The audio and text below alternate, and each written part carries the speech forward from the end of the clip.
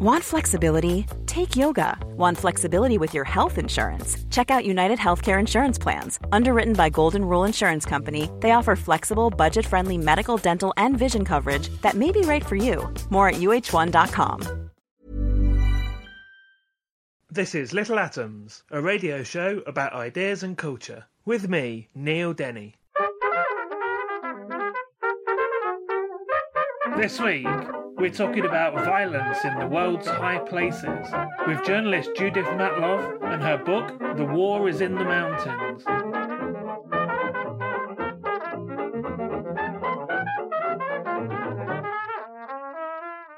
Judith Matlov teaches conflict reporting at the Columbia Graduate School of Journalism and has been writing about international affairs for 30 years.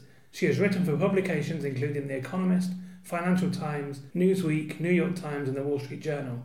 She spent a decade at Reuters in various staff positions in Europe and Africa and has pioneered safety training for journalists around the world, with clients including the United Nations and the Society of Professional Journalists. Previously the author of Fragments of a Forgotten War and Homegirl, Judith is now the author of The War is in the Mountains, Violence in the World's High Places, which we're going to talk about today. Judith, welcome to Little Atoms. Hello. So would you sum up what The War in the Mountains is about for us, first of all? Well, what I have discovered over the years is that mountains account for 25% of the world's surface and 10% of its population, and yet they account for a disproportionate number of the conflicts, particularly the most enduring, intractable conflicts.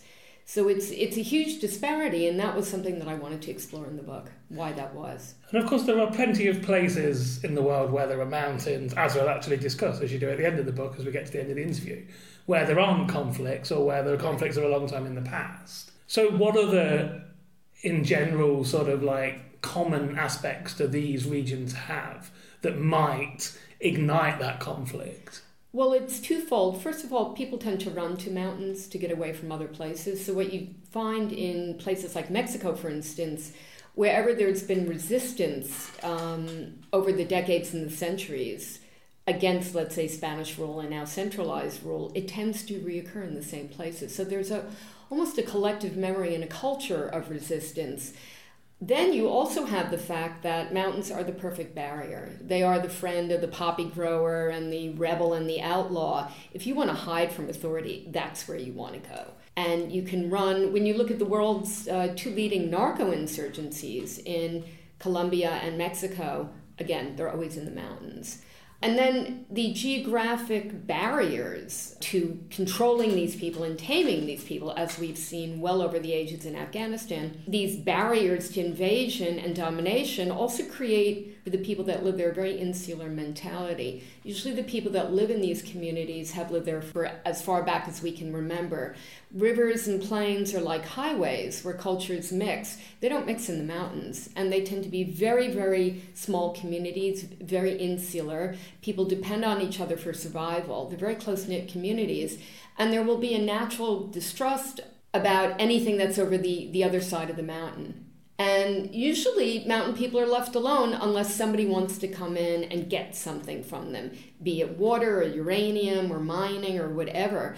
And so there's a sense of being very forgotten, being islands in the sky culturally, and yet they're very, very marginalized. Usually the poorest people live in mountains, so it's the last place to build roads and schools and clinics and plumbing. And then you also have the fact that they're oftentimes indigenous populations. So they're people who are very much rooted to this land, and there are oftentimes pagan religions there. So there's a sense of land worship that you don't necessarily have in more diverse communities elsewhere in the plains.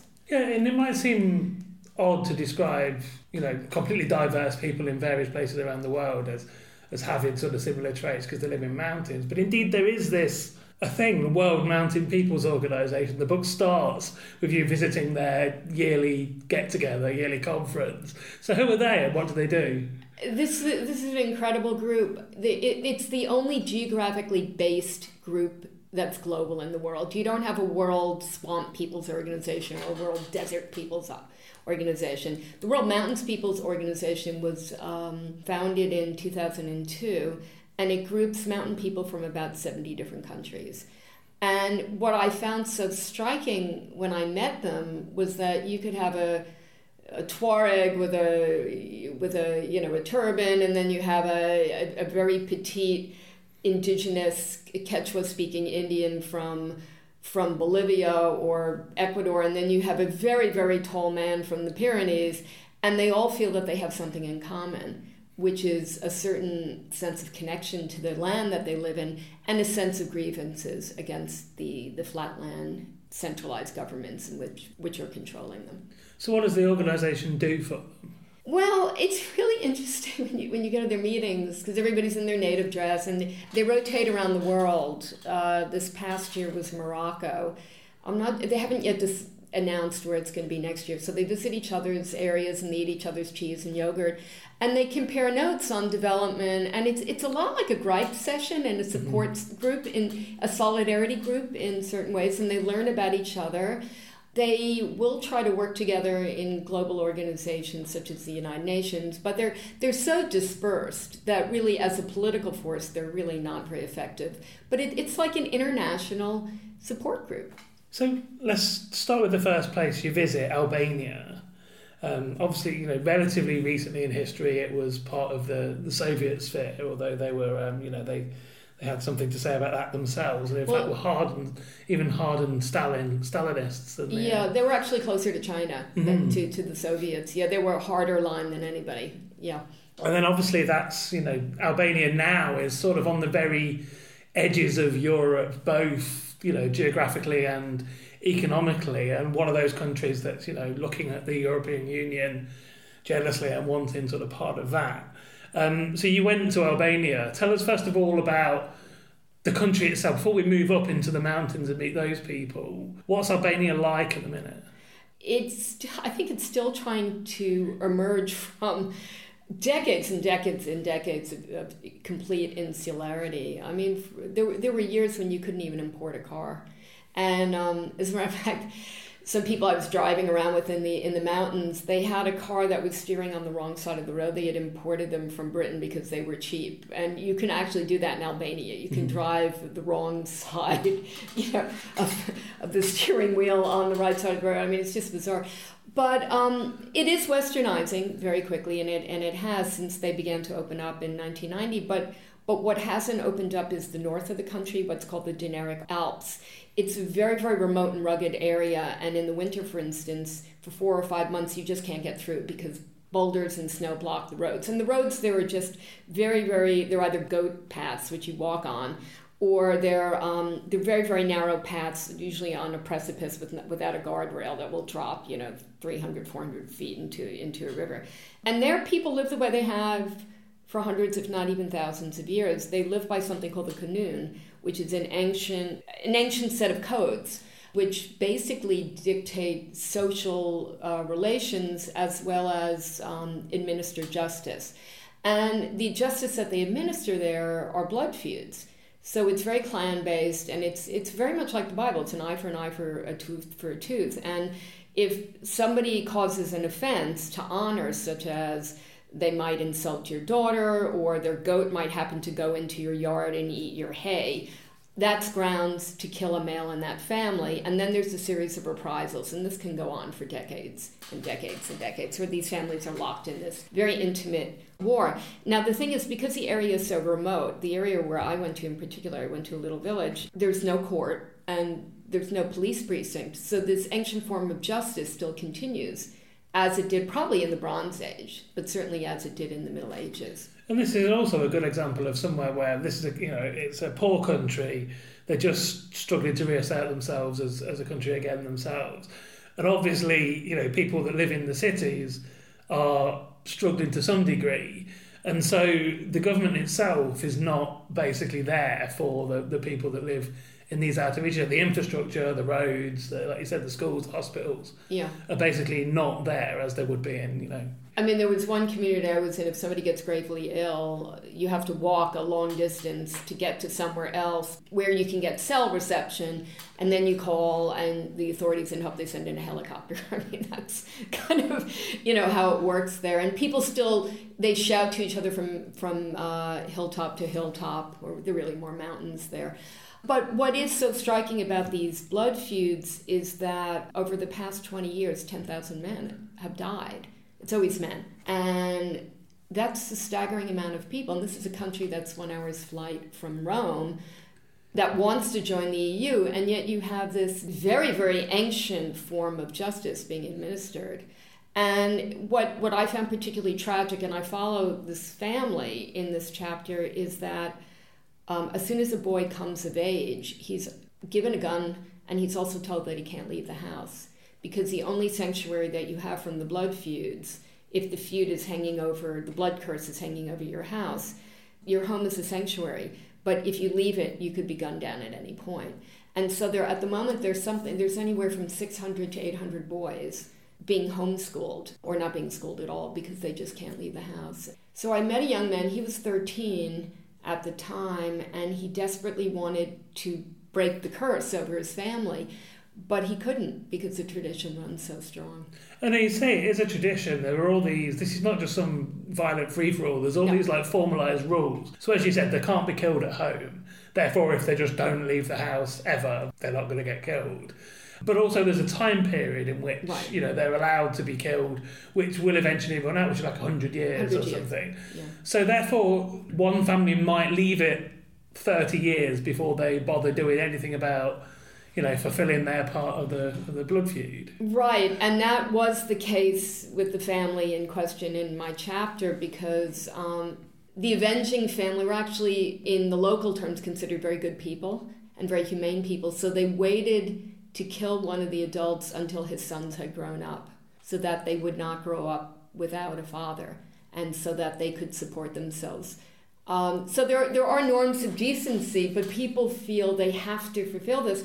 And there's this incredible contradiction between modern law, Western-style modern law, and these ancient Qanun codes, because in the old days, two families might get sick of killing each other every other year or whatever, and then they would get together in the town square, in the town square, and they would declare a truce, called a besa, and then everything would end. Everybody would celebrate, and there'd be a party, and then they'd probably kill somebody else, but that family would be all, you know, resolved and tied up.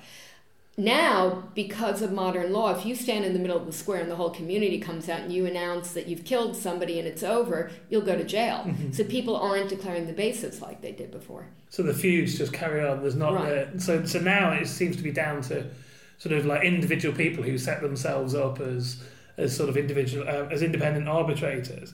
And actually, you talk to, like, a lot of those people seem like a bit shady, but you talk to this woman, Sister Christina, a nun, who's not from Albania. She's German, I think. Was she German? Who's basically living there and has, you know, took it upon herself to try and do something about this. She sounds like a remarkable woman.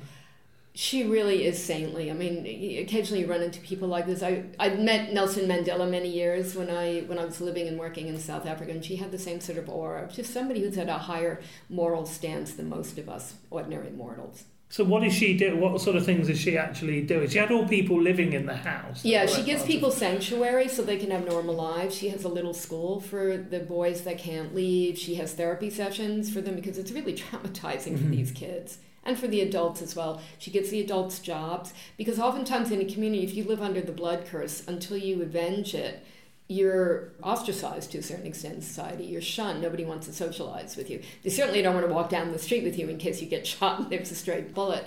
So she gives dignity to these folks. She gives them sanctuary.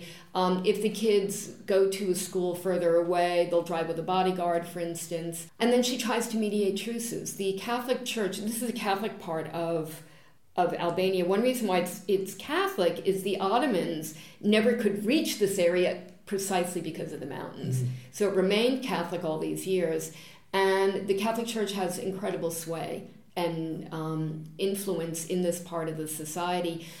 So she tries to organize these truces, but it's really beyond her. It really is. I mean, the blood code runs deeper than modern religion in terms of trying to resolve it. I'm Alex Cox, and this is Little Atoms, a radio show about ideas and culture. Let's move on to Mexico, and in your chapter on Mexico you visit two different mountainous regions that are having sort of similar but at the same time contrasting experiences of the people that live there. The first place is a holdout where the Zapatista rebels basically hold up. Tell us who they are and what they're doing. Yeah, they're Mayan indigenous people, and they rose up in 1994, right before NAFTA came into being. And this is an area where, ever since the Spanish arrived in Mexico 500 years ago, this particular area, the Mayan Indians kept rising up and rising up and rising up in successive rebellions. And this was the latest one. It began in 1994. And they basically wanted their own little autonomous area. They just wanted to be left alone. And this is a theme that runs throughout the book. So many of these mountain populations, they're an ethnic minority. They feel marginalized. They just want to be left alone. But the Mexican state didn't want them to be left alone and has been persecuting them since.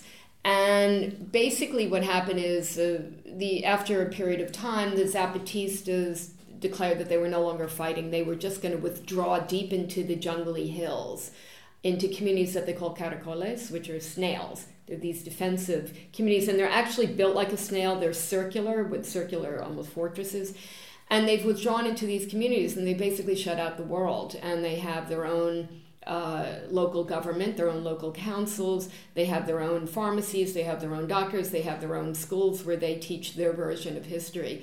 And the Mexican state isn't too happy about them, and periodically paramilitary forces will come in and harass them.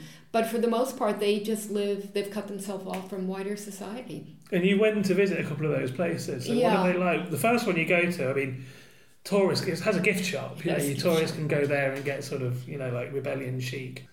Yeah, that was a little bit jarring, but as it was pointed out to me, they need to make a living somehow, and if they can make it off of the tourists, so be it. I'm not going to judge them. So they were suspicious. They're very suspicious of outsiders, but they're tolerant. The other one was far, far, far into the jungly highlands, so that one took hours and hours to get to, and that one is not visited by tourists, and they do not have a gift shop. But and what happened is I came with a letter from a priest who had their trust. And the problem was I got to the Blue Cattle Gate, which serves as the entry into the Caracol. And the young woman there who was manning the gate, she must have been about 14 years old, she couldn't read.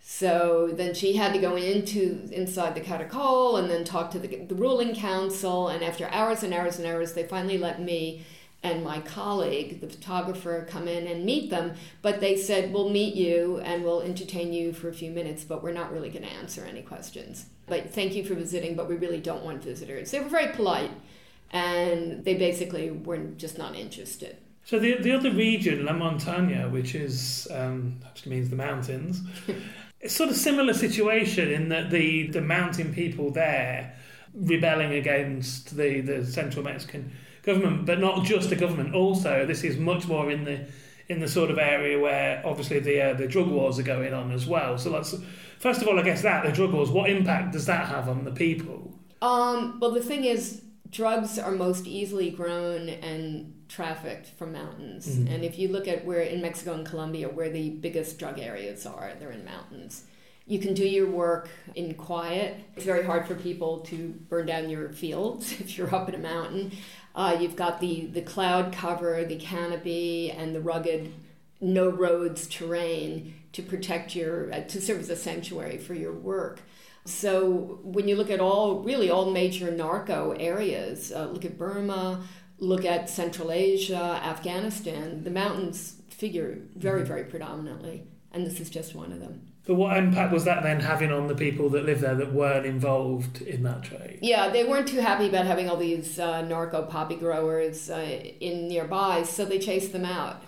And some miners came in, they wanted to mine some silver and gold likewise. These very hardy mountaineers, they chased them out. What they did is like in Albania, they lived so far from the center. I mean, again, it's an area where there's no cell reception, people don't have internet, they're very poorly educated, there are no health facilities within a reasonable distance. So people just continued living the way they always lived with traditional tribal councils. And they've always had self-defense in these communities going back hundreds and hundreds of years. And so they have their own police force, and they go after people in pickup trucks with their guns, and they chase them out of town. And then they lock them up in the church, in the basement of the church. And that's their jail, and then they judge them with what appear to me largely kangaroo courts. So they're but it's their form of justice. Don't go into their areas, or else you have to face their justice. So you talked to a guy, one of the leaders. Is it Sereno? Sereno Placido. So it seemed like whatever was going on there, the organisation that he had was not being as sort of cohesive as the Zapatista movement that you met before. What was the difference? They're closer to the towns, I think. They're a little bit more integrated. There was a lot of ego, as oftentimes happens in any political movement. And yes, indeed. And also there were different ethnic groups. They weren't one cohesive group. It was a couple of ethnic groups sort of strung together. Yeah, I think ego was part of the problem. And again, the situation that these people have is that, they're far from nearer to the towns, but, far from the centre of government and are easy to ignore. Yeah, and I'll give you an example. When I left Sereno's house, I stayed with him overnight on his cement floor, and it was pouring with rain. It was absolutely torrential. And what I didn't know at the time is it was a freak meeting of two tropical storms. And the rain was so torrential, and people in the mountains know the weather. And Sereno said, you really should leave. This is really, really serious.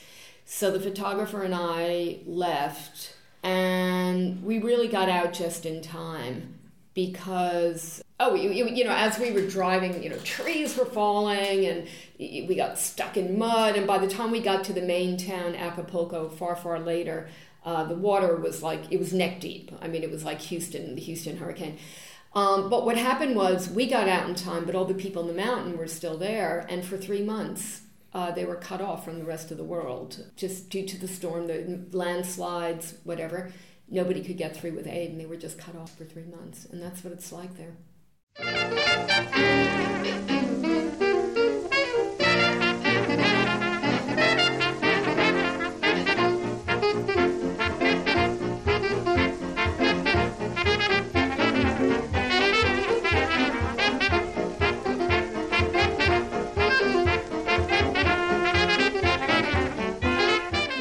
You're listening to Little Atoms. I'm Neil Denny. Today I'm talking to Judith Matloff. We're talking about The War is in the Mountains, Violence in the World's High Places. And Judith, we're staying in, South America rather than Central America, but further down the continent into the Andes and Colombia. And I guess here we can see, we've already set this up by talking about, mountains and drugs. But there's another rebellion here, the FARC, which is like a long-lasting organisation, and perhaps we can see a possible future for what those rebellions are in Mexico. And this is an organisation that has basically there's been, and since the book was written, further sort of progress on the ceasefires and things. But this is an organisation that went from being, your classic Marxist rebellion into basically being a criminal organisation, didn't it? Yeah, they were, a narco-insurgency. That's exactly what they were. And the reason why the movement was around for 50 years, and what sustained them was the mountain. You can napalm a jungle, or you can bomb a desert, but you can't get rid of the mountains. They're immutable. They're unmovable. And the other thing about the FARC was that, and this is going to be really interesting to look ahead. So, yes, they did sign a peace agreement with the government, and for all intents and purposes, there's 700 fighters. Most of them have gone into the towns to demobilize and whatnot. But they've left a vacuum in the drug trade, and what we're seeing now is right-wing paramilitary forces, or just organized crime called Bancrim. They're moving in and filling the vacuum. So the narco-insurgency, as it were, is still going to exist, but it's going to exist with a different group than before. And until the government can build proper roads, what they really need is like a Marshall Plan for that country. I mean, these areas are so remote, so isolated, that until the government can find some way to control them, all this organized crime activity is going to continue. And again, you're talking about a country where the government itself is, it's got enough on its plate in the rest of the country, obviously dealing with that, the sort of the narco wars anyway. But this is like it's a relatively poor country which has got, like I said, it's got its own problems to be dealing with, which is again what makes these sort of things intractable. Yeah, and what is really, really interesting here, I was looking at it from a tactical point of view. And what over the course of history, there have rarely been mountain defenders, irregular troops in the mountains who've been defeated militarily by a conventional outside force. And Colombia is a perfect example of that. That the government just couldn't wipe them out militarily. They weakened them, but they couldn't wipe them out. And ultimately what ended the war between the two parties was a political agreement. And again, the length that this took, this was like a 50-year insurgency. Obviously the FARC could hide in the mountains, and that's obviously one of the reasons that, that caused it to last for so long. But like the converse of that is that the mountains mean that the resolution doesn't come, Exactly. Yeah. I mean, I've been accused of being a geographic determinist. I like to say a possibilist, but yeah. I think we tend to look at things in terms of religion or ideology, north versus south, and I think we tend to forget that geography does play a role, and certainly in less developed parts of the world. Let's go over the other side of the world now to Nepal, and here's an example of a community in the mountains that is being threatened by outside forces. In this case, the damming of rivers that they rely on by India. I think, was it India or China in this case? India and Nepal were together planning to build a very high dam on the Sapti Kosi River, but at a part that was in Nepal, not in India. So tell us about you go there to Nepal and you spend time with the people who are going to lose their sort of homeland, their river. Who were these people? Yeah, they're called the Rai. It's an indigenous group. Well, I guess everybody's indigenous in Nepal. They make up less than 3% of the population, but they make up a disproportionate number of people in the Gurkha forces. They're renowned for their fighting, as many mountain people are around the world. And again, think about the Gurkhas. They came from the mountains. And so these folks, they're really interesting because unlike most Nepalis, they bury their dead. And they, like many Nepalis, they also worship their dead. And so they worship the land in which their ancestors are buried. And they've been in this one area for hundreds and hundreds, maybe even thousands of years. And this area would be thoroughly deluged and they would be displaced if this dam is built. And they're really, really resentful because the Nepali government never came in and built schools for them, never came in and built clinics, and now they want to come and steal their water and take their land. So they're sharpening up their Gurkha knives. They've had some very, very noisy, loud protests, and they told me they're ready to move to the next step. They're willing to fight and to die for this cause. It's their land. And it's not only just their land, for them it's existential. It's who they are is tied to this land. It's a very, very profound thing, and it's not something rational. And they're really, really remote. These folks are they're well off the normal trekking path.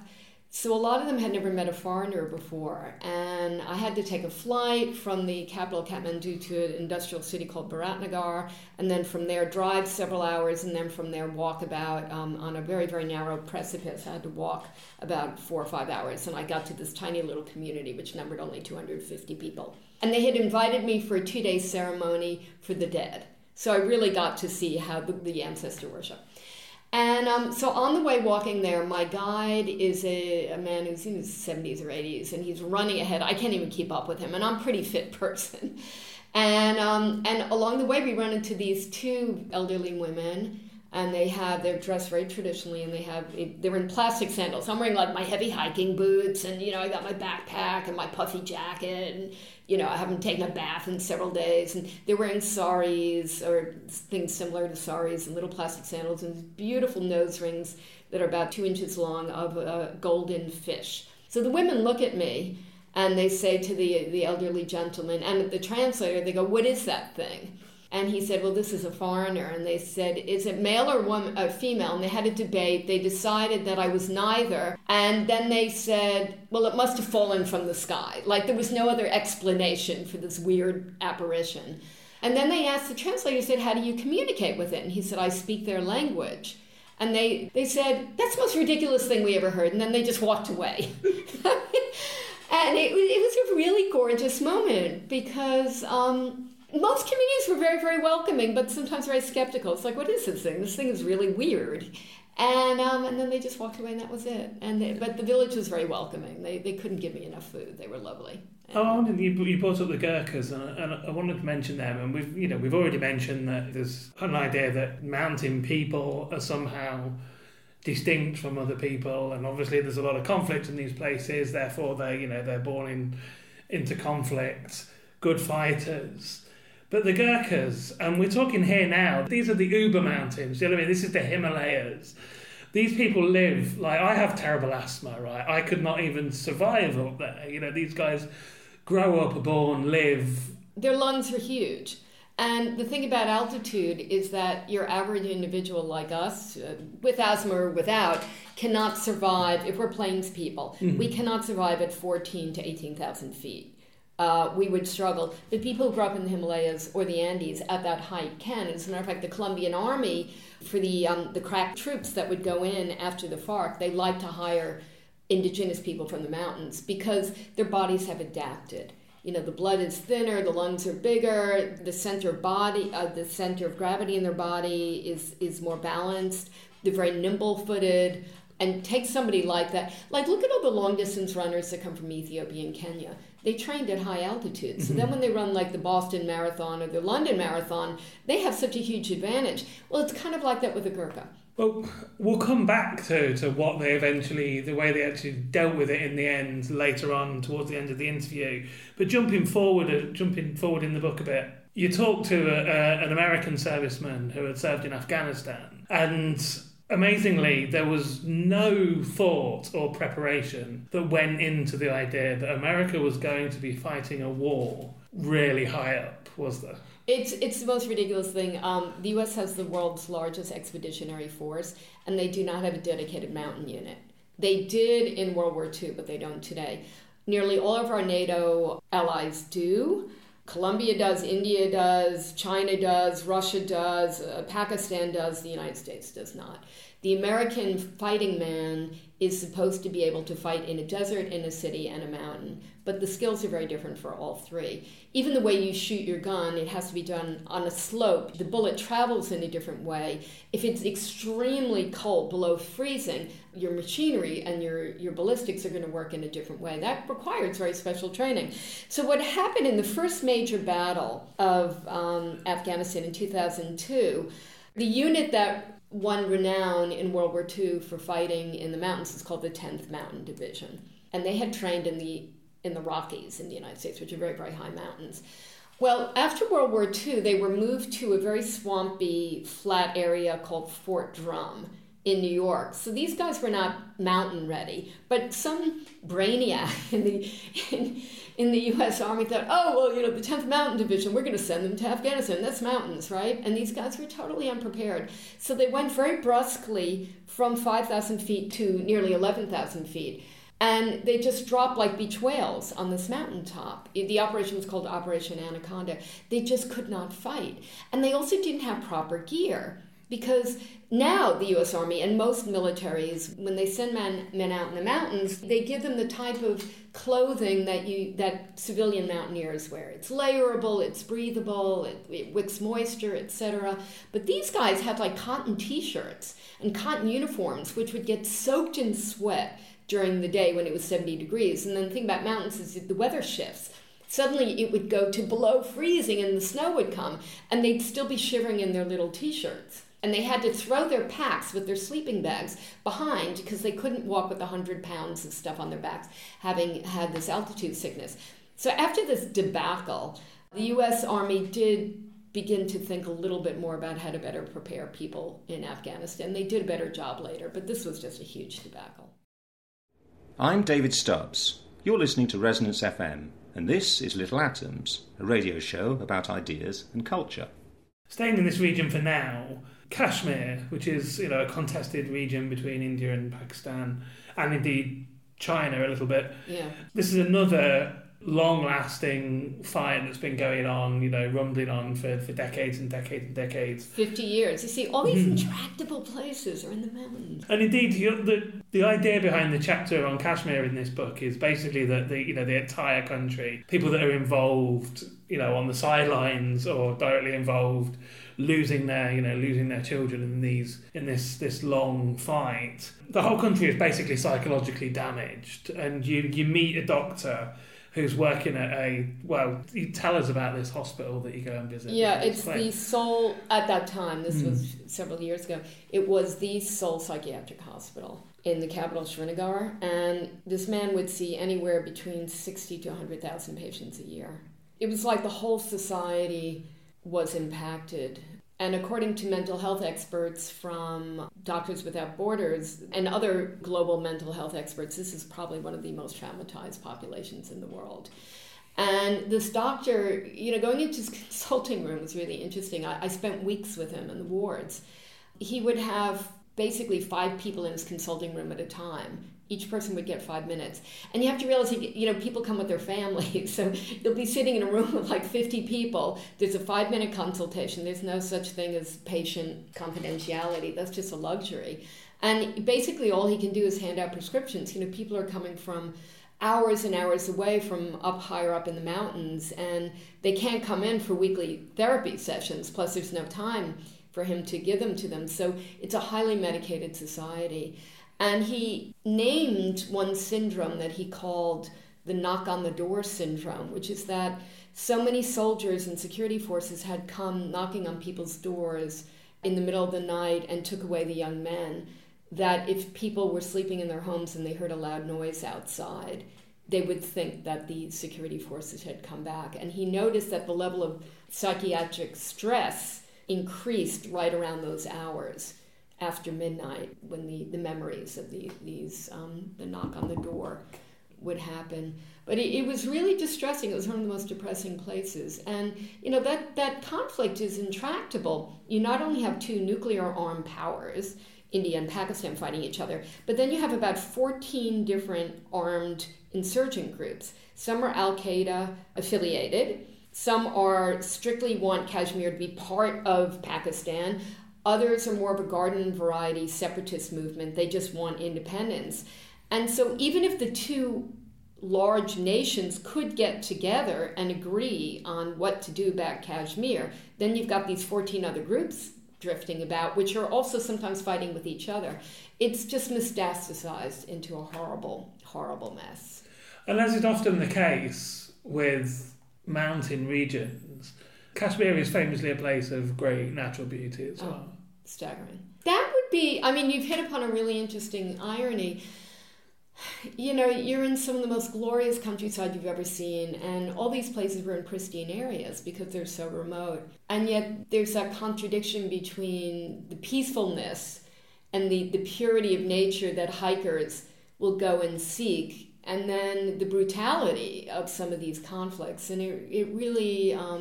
It's in very stark relief, this contradiction.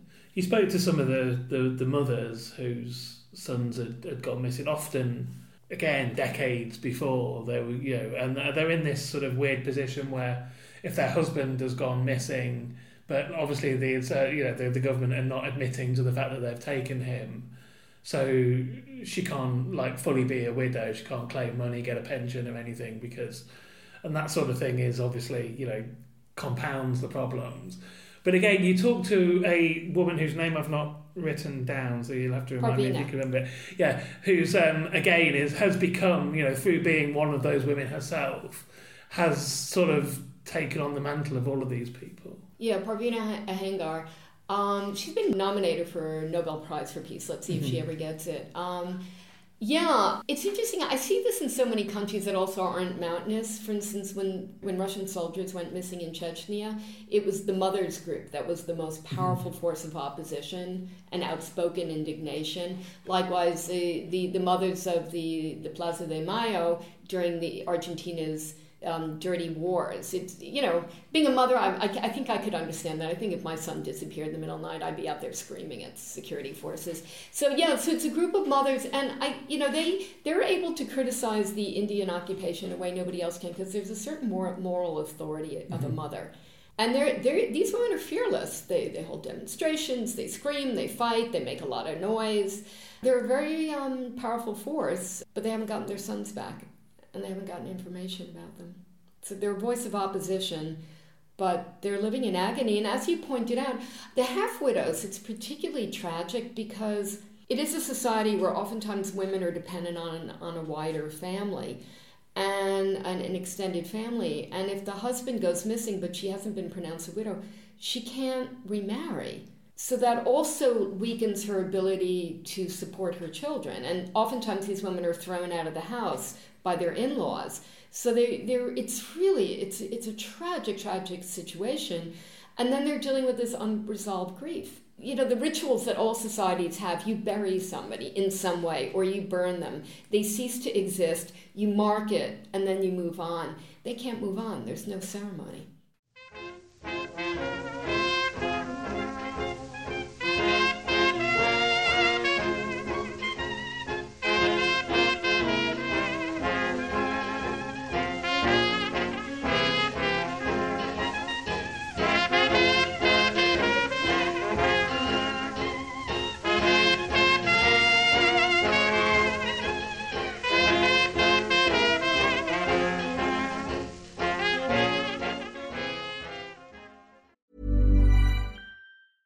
Mother's Day is around the corner. Find the perfect gift for the mom in your life with a stunning piece of jewelry from Blue Nile. From timeless pearls to dazzling gemstones, Blue Nile has something she'll adore. Need it fast? Most items can ship overnight. Plus, enjoy guaranteed free shipping and returns. Don't miss our special Mother's Day deals. Save big on the season's most beautiful trends. For a limited time, get up to 50% off by going to BlueNile.com. That's BlueNile.com. Hi, I'm Daniel, founder of Pretty Litter. Did you know cats tend to hide symptoms of sickness and pain? I learned this the hard way after losing my cat, Gingy. So I created Pretty Litter, a health monitoring litter that helps detect early signs of illness by changing colors, saving you money and potentially your cat's life. Pretty Litter is veterinarian developed, and it's the easiest way to keep tabs on your fur baby's health right at home. Go to prettylitter.com and use code ACAST for 20% off your first order and a free cat toy. Terms and conditions apply. See site for details. This is Little Atoms. I'm Neil Denny. Today I'm talking to Judith Matloff, and we're talking about The War is in the Mountains. And Judith, just before we broke there, you mentioned Chechnya, and we're going to the Caucasus now. You visit both Chechnya and Dagestan. Again, both former part of the Soviet Republic, and then once that had collapsed, both tried to assert, as all those other places did, tried to assert their independence from Russia. We all know what happened there. They were obviously very violently put down by the Russian forces. Grozny, the capital of Chechnya, was completely razed to the ground. And indeed, you've recently been. So what's that like to see a place that's basically been rebuilt very recently? It's so sterile. It's really bizarre because it's geographically in the same place, but it doesn't look like the old place. And it's tacky also. The local strongman has terrible taste. You might even call him, his taste is like Donald Trump's. And there's a lot of gold gilt, and it's certain parts of it reminded me almost of a theme park because it was so new and it was so showy. And for long-term residents, for those who remained during the two wars in the 1990s or who came back afterwards, they felt, they often say that they feel the city's lost its soul. So this is, you mentioned the strongman, this is Kadyrov. Kadyrov, yeah. Kadyrov, Ramzan Kadyrov, who is the son of a former leader who was assassinated. And as you said, he's not, his father was not that great, but his son's nothing like his father. Yeah, he's a bit of a playboy warlord, I guess you could describe him. He has a private zoo with tigers. I don't know, what is it about these strongmen? Pablo Escobar was the same way. I think he also had tigers or lions or something. And he has race horses, and he likes to hold big events where he's the star. He's either playing soccer with a big team, or he gets singers and celebrities over. Hilary Swank came to one event. So he reminds me very much of my president of the moment, actually.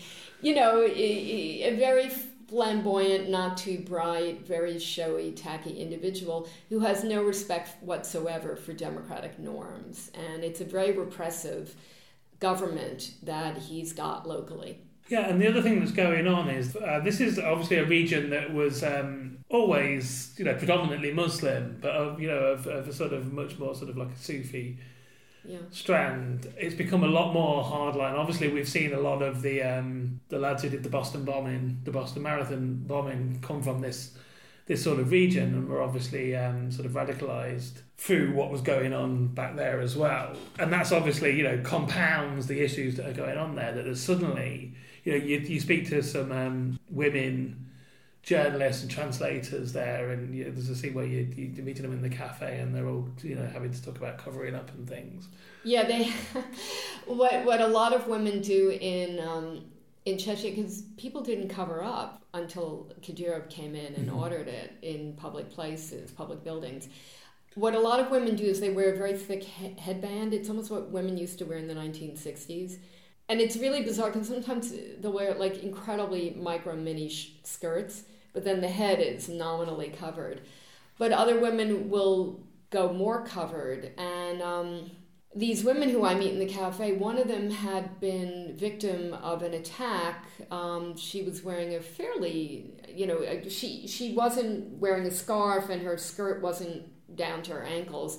So somebody shot a paintball into her leg, and there was a spate of that going on for a while, about 5 years ago. That seems to have stopped. But yeah, there was huge harassment of women who don't assume traditional dress, which was never really the norm there. So what was the situation like in terms of, because again, we're talking about Chechnya here, but we should not forget that this is another mountainous region. Yeah.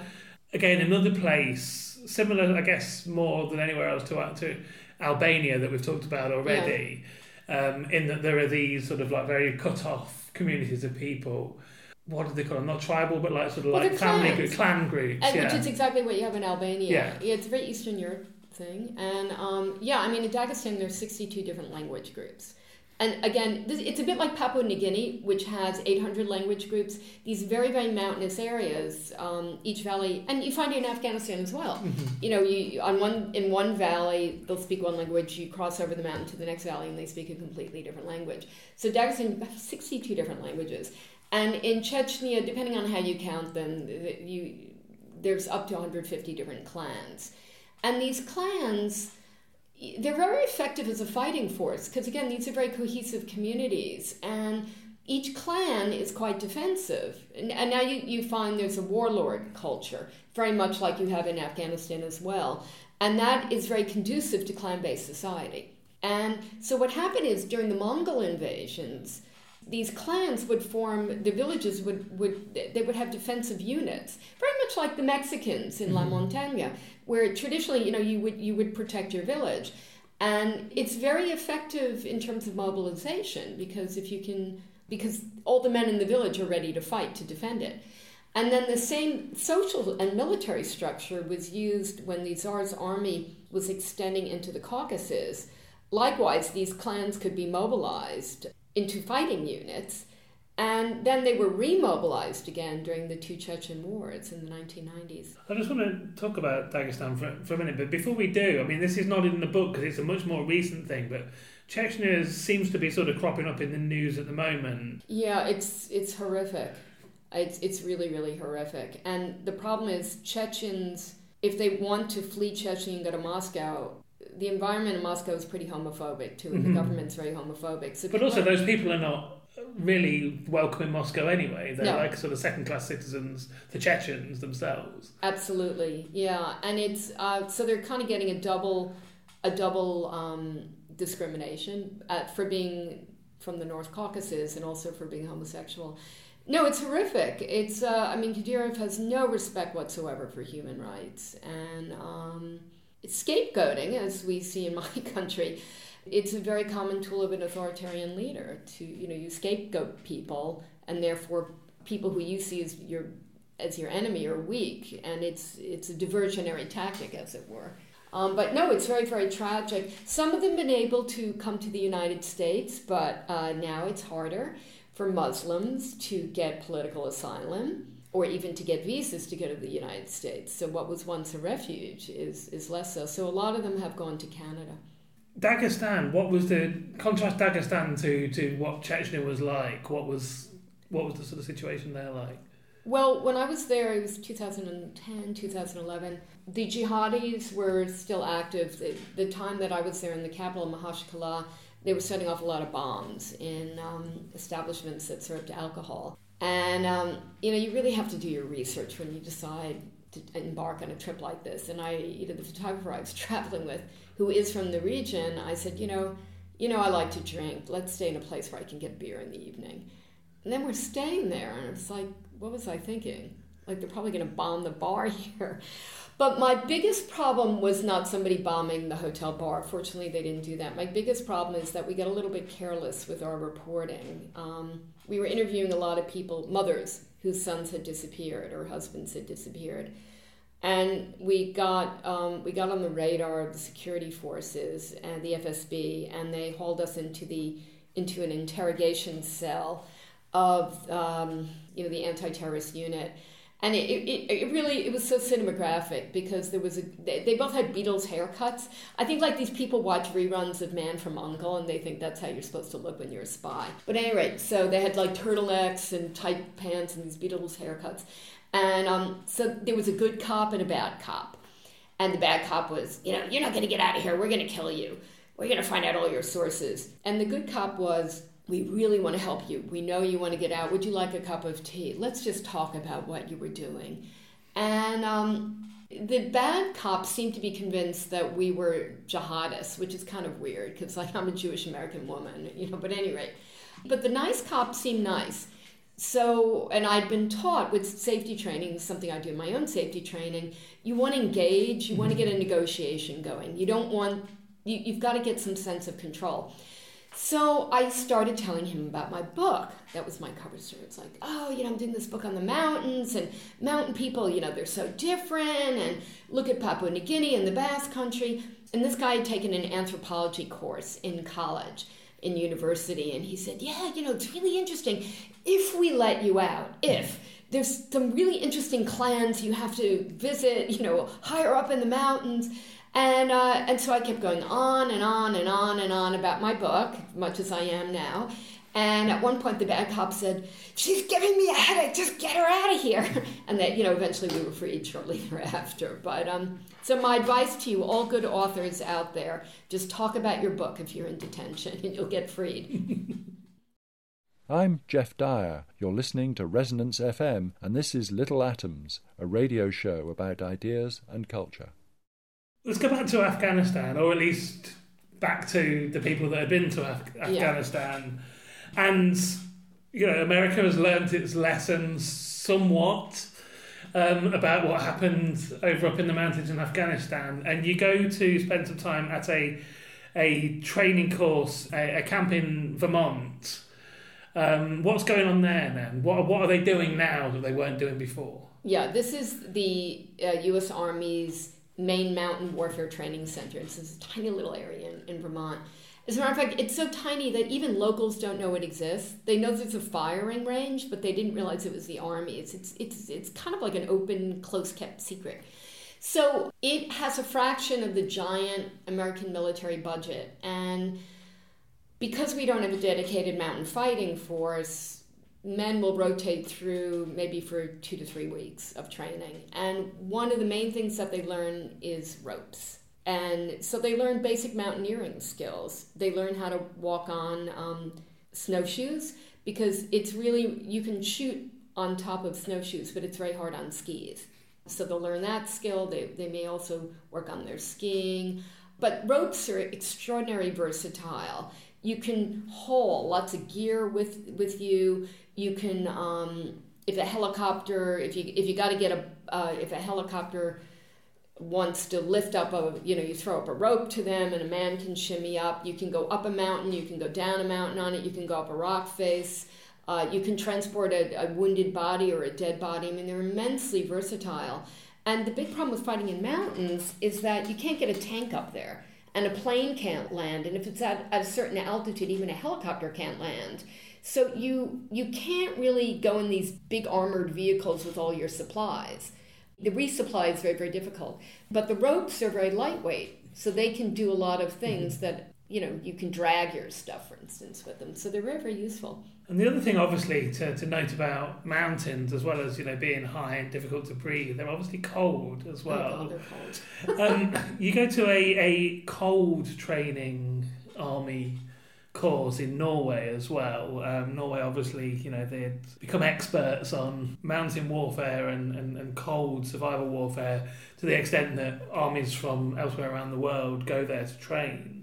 And you went to visit this course. Tell us about what they do there. Yeah, this is the NATO Arctic Training Center. So they're training people on glaciers. And the thing about altitude is if you go up and you go down and you go up and you down, over several months your lungs will increase and you can adapt to a certain altitude. There is a limit to how much cold you can adapt to. So even, for instance, the sniffer dogs that sniff out people that are buried in avalanches, they can't go out below a certain temperature. And, if you've got problems with ballistics at an altitude, it's even worse with high cold. Your batteries drain, your machinery freezes, and your corneas can burn, you get frostbite. There's even a high altitude cold psychosis that can set in. And the thing about camouflage works in forests and jungles, but it doesn't really work in the snow because the light changes. There's no one color white that works with every type of cold white situation, and your breath gives you away. So it's really, really challenging to fight in a situation like that. But the Norwegians do it as better than anybody except for maybe the Russians. And so this part that I went to was it was very close to the shared border between Norway and Russia. And the reason why NATO is so concerned about this area is that Russia is militarizing right there, right now. And so they feel they need to be there to be ready. As well, the glaciers are melting, and that's opening up a lot of oil wealth. And the Russians want to get in there, but NATO wants to be ready just in case. Now, I was in Slovenia earlier in the year, and I was aware vaguely of Hemingway and the sort of Austrian-Italian sort of front in the First World War. But I went to an incredible museum in Slovenia that had photographs of. I was not aware that there was literally trenches across the top of the mountain ridges, and I saw then what you talk about in this book, that there's terrible long-lasting front. We saw lots and lots of people killed, most of them actually killed by avalanches. And again, in Norway, they're experts in dealing with the wartime casualties from avalanches as well. Yeah, they what they will do, and they also coalition forces also did this in Afghanistan. They try to map an area and figure out the likelihood of an avalanche. But the thing about avalanches is that it changes from day to day. It depends on how thick the snow is, the level of hoar, and how the slope is, and whether it's melted or frozen over. But just to go back to World War I, on this Austro-Italian front, in one single 24-hour period, about 10,000 men died from an avalanche. I mean, that's just staggering amount of people. And we still don't know to this day. There's some speculation that it was triggered deliberately, because depending on, again, the thickness of the snow and how it's sloped and whatnot, just one gunshot or one skier could set off an avalanche. And it opens up a frightening prospect of, could they be used as a weapon of war? I mean, it seems like a no-brainer, though. They wouldn't they? Surely, the very question, was it done deliberately? It never even occurred to me that it wouldn't have been.